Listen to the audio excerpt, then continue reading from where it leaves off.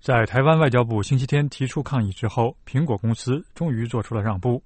台湾外交部星期四说，苹果公司改变其新版操作系统地图称谓之后，台湾以台湾的字样出现，而不是再以中国台湾省的字样出现。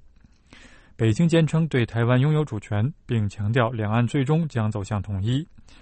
台湾外交部发言人高安说，要求苹果改变称谓的案例是台湾在国际间争取平等待遇的一种努力。他说，事实上在这个国际间，或者是有的时候在网络世界里面那有的时候会碰到对我们不适当的称呼，那很多时候我们的国人跟我们的政府相关的单位都是一起共同来努力来做我们的反应跟关切，要求他们来做一个更正，那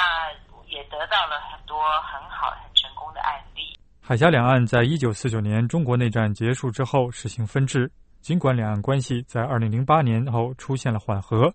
但很多台湾人仍然希望和大陆保持一定的距离。北京常常利用经济实力要求外国政府和国际组织承认台湾是中国的一部分。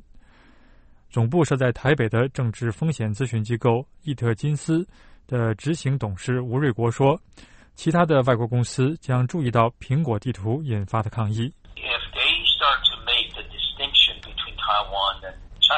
他说，如果苹果开始对台湾和中国加以区分，那么这有可能会引起一种多米诺骨牌效应，促使其他跨国企业更新对台海现状的了解。